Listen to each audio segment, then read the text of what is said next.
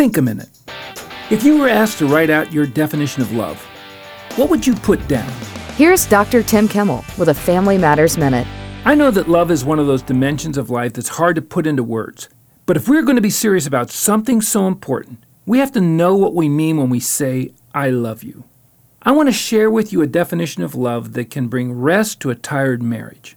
It can make the relationship between parents and their kids an oasis in the middle of a thirsty culture.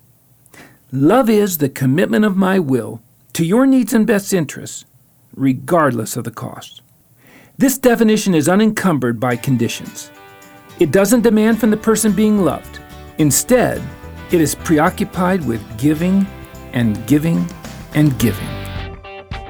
Helpful resources for your family, including information about Tim Kimmel's book, Little House on the Freeway, is available at FamilyMatters.net.